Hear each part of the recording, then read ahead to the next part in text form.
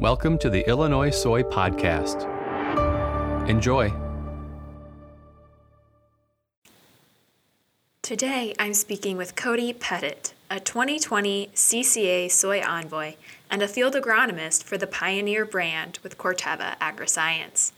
Pettit covers East Central Illinois and has a passion for understanding new practices and farm solutions. He's a graduate of the University of Illinois with a bachelor's degree in crop science, and he's here to join us today on the show. Cody, welcome and thanks for joining. Thanks for having me. Now, Cody, with your job with Pioneer, you're based in the Bloomington area. So what have you been seeing in the soybean fields? How does the crop look down there around you?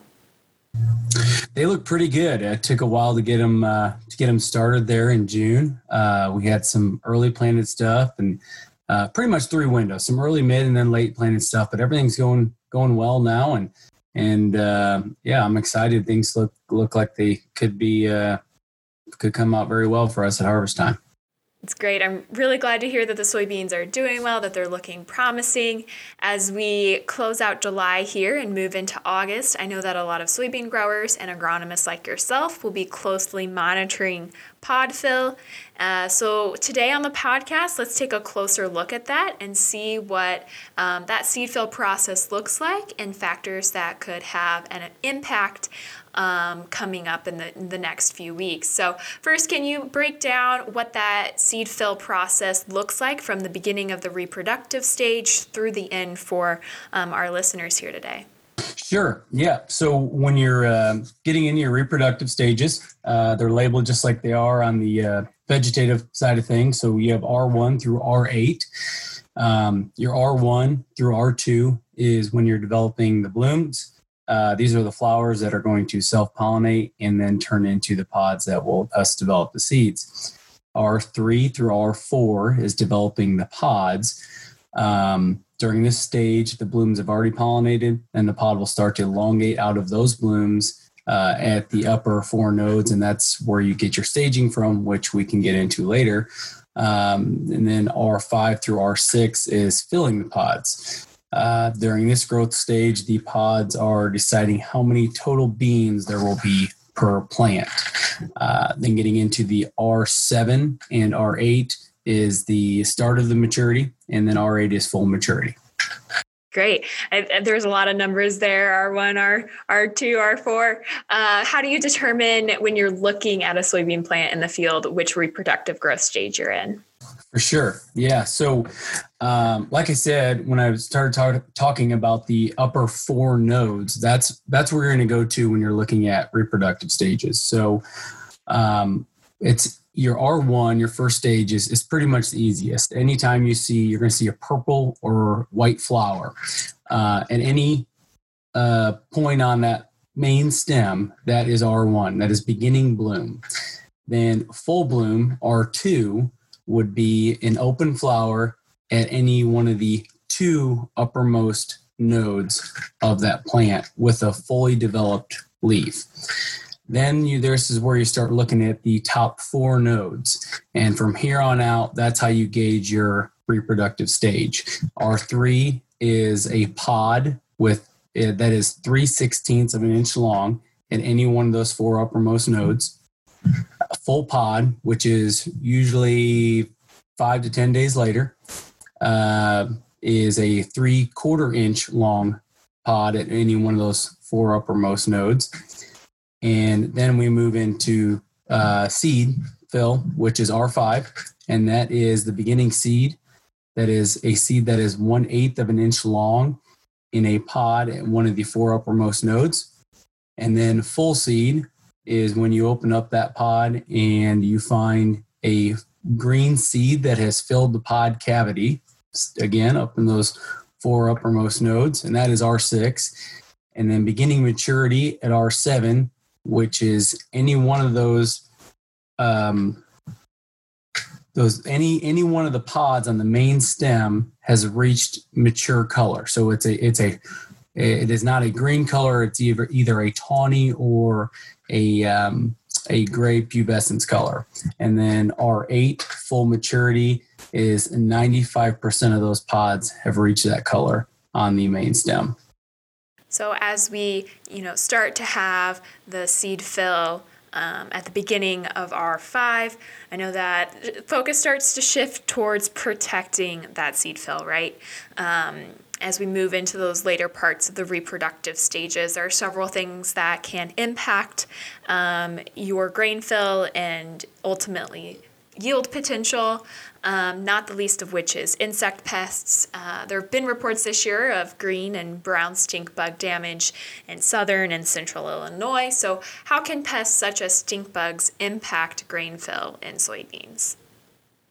Yeah, so stink bugs, usually in Illinois, we're going to see the green and brown stink bugs. There's also cases of the brown marmorated stink bug.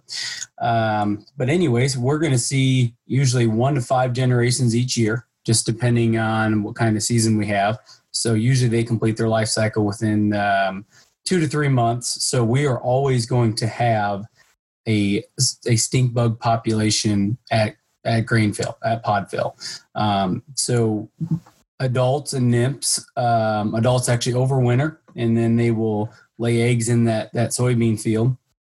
Then when the nymphs hatch, usually 1 to 3 days after the eggs are laid, they will begin feeding on the pods as well as stems and the foliage and the blooms as well. But the pods is a big thing to watch out for because they are piercing, sucking insect, which means that they're going to go after that seed, and that's where the most economical damage is going to come from. So they can seeds can become shriveled, dry, deformed, undersized, and the plant will eventually abort them. And you can see this, the pods will actually look flattened as if there's nothing inside of them, because there isn't. So it's pretty easy to tell if there's a lot of damage out there in the field. But yes, and this can also delay maturity and cause some harvest issues with green stem. Is there anything soybean farmers can do if they notice that they have those flat shriveled pods due to stink bugs? Yeah, if you can catch it early enough, getting out there and getting an insecticide over the top of that is best case scenario. Like I said, if you catch it early enough, that's the key word there, because once it's too late, a lot of damage can be had. But yeah, you just want to make sure you're monitoring those fields, and so you can catch it early and make sure you don't have a worse problem than you already have if you see them out there. Excellent. Another soybean pest that people are probably familiar with here in Illinois is the bean leaf beetle. What type of damage does that cause to a soybean plant, and producers, how can they help manage that issue? Yep. So again, in Illinois, we're going to see 2 generations a year. In the South, you might see 3. In the North, you're going to only see 1. The farther north you get.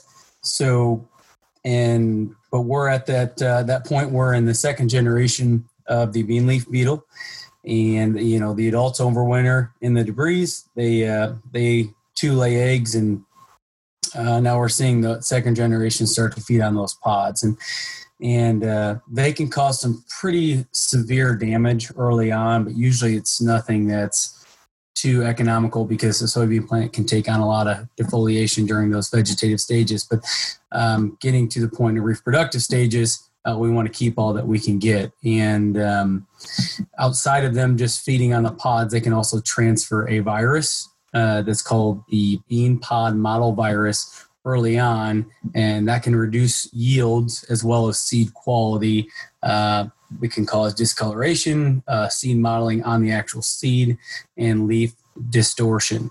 So outside of them just feeding on the pods, they can also transfer a virus, which is twofold. So, and again, with those, as far as a management practice, you just want to make sure you're out there scouting, and if you do start to see them, get an insecticide out there, because you can also help prevent issues next year too. If you are reducing that population, that will go into overwintering stages that will be flying around in your fields again next year.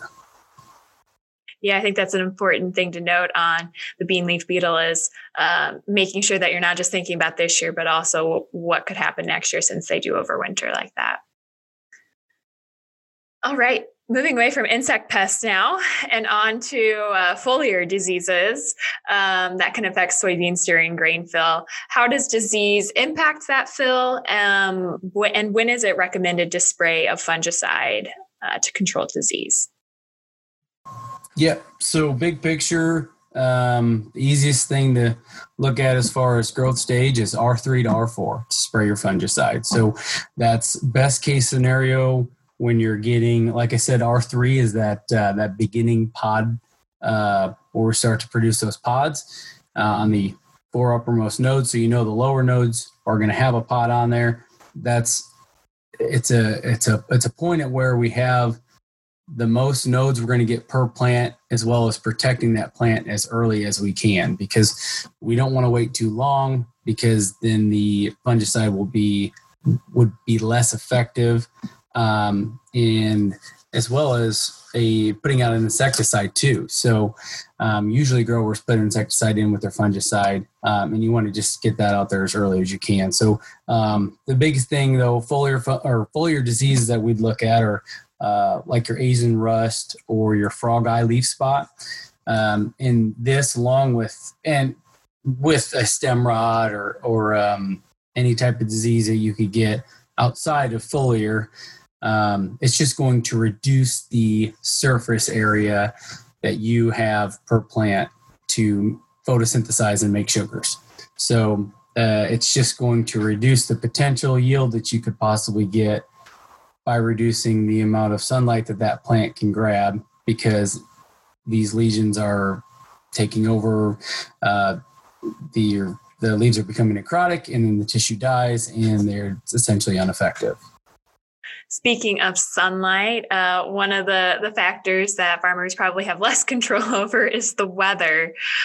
So we've discussed insects and diseases, but how does weather impact grain fill?